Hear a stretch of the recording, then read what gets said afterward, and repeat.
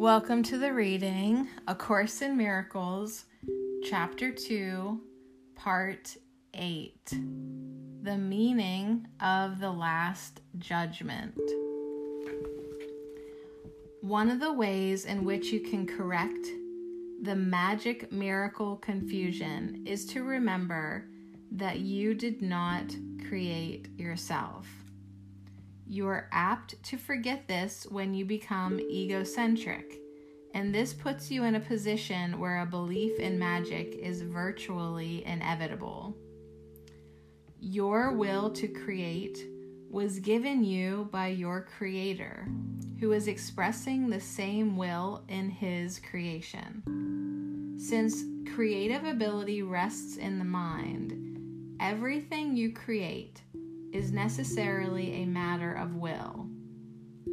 It also follows that whatever you alone make is real in your own sight, though not in the mind of God.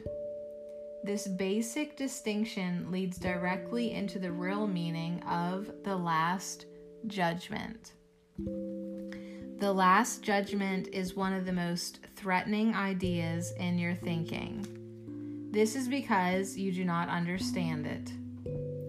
Judgment is not an attribute of God. It was brought into being only after the separation, when it became one of the many learning devices to be built into the overall plan.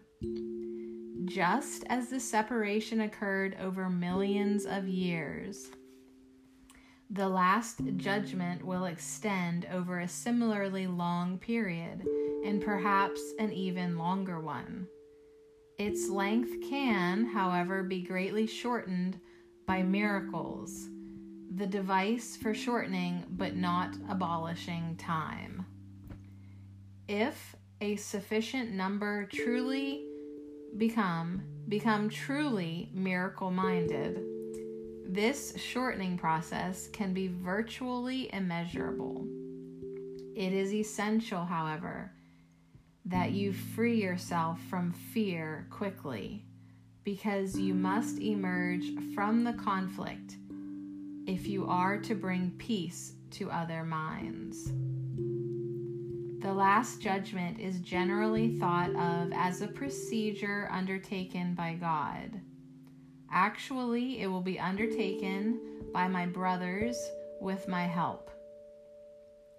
It is a final healing rather than a meting out of punishment, however much you may think that punishment is deserved.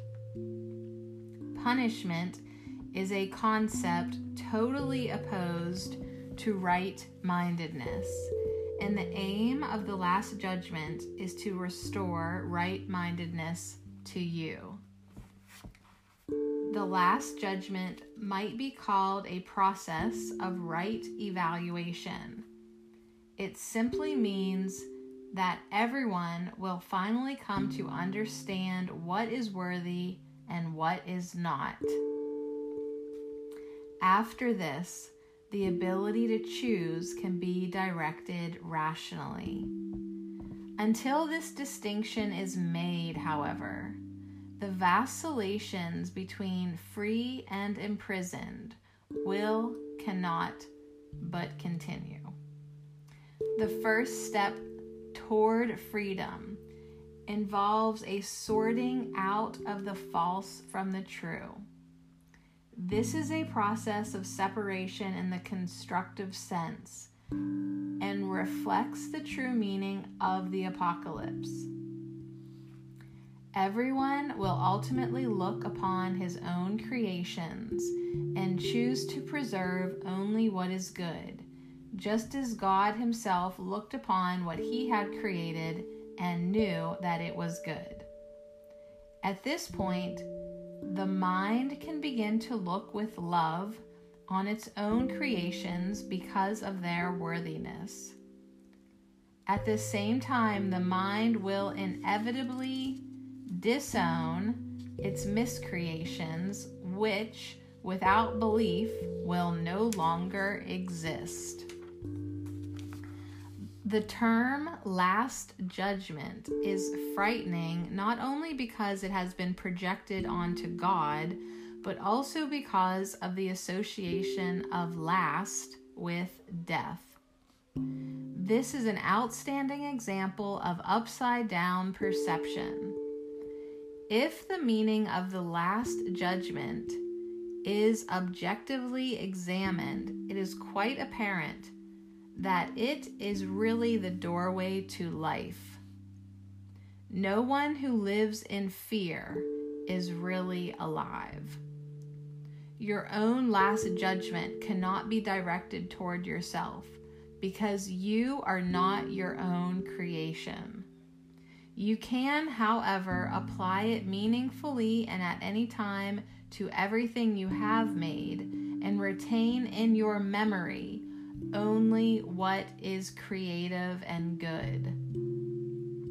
This is what your right-mindedness cannot but dictate. The purpose of time is solely to give you time to achieve this judgment. It is your own perfect judgment of your own perfect creations. When everything you retain is lovable, there is no reason for fear to remain with you. This is your part in the atonement.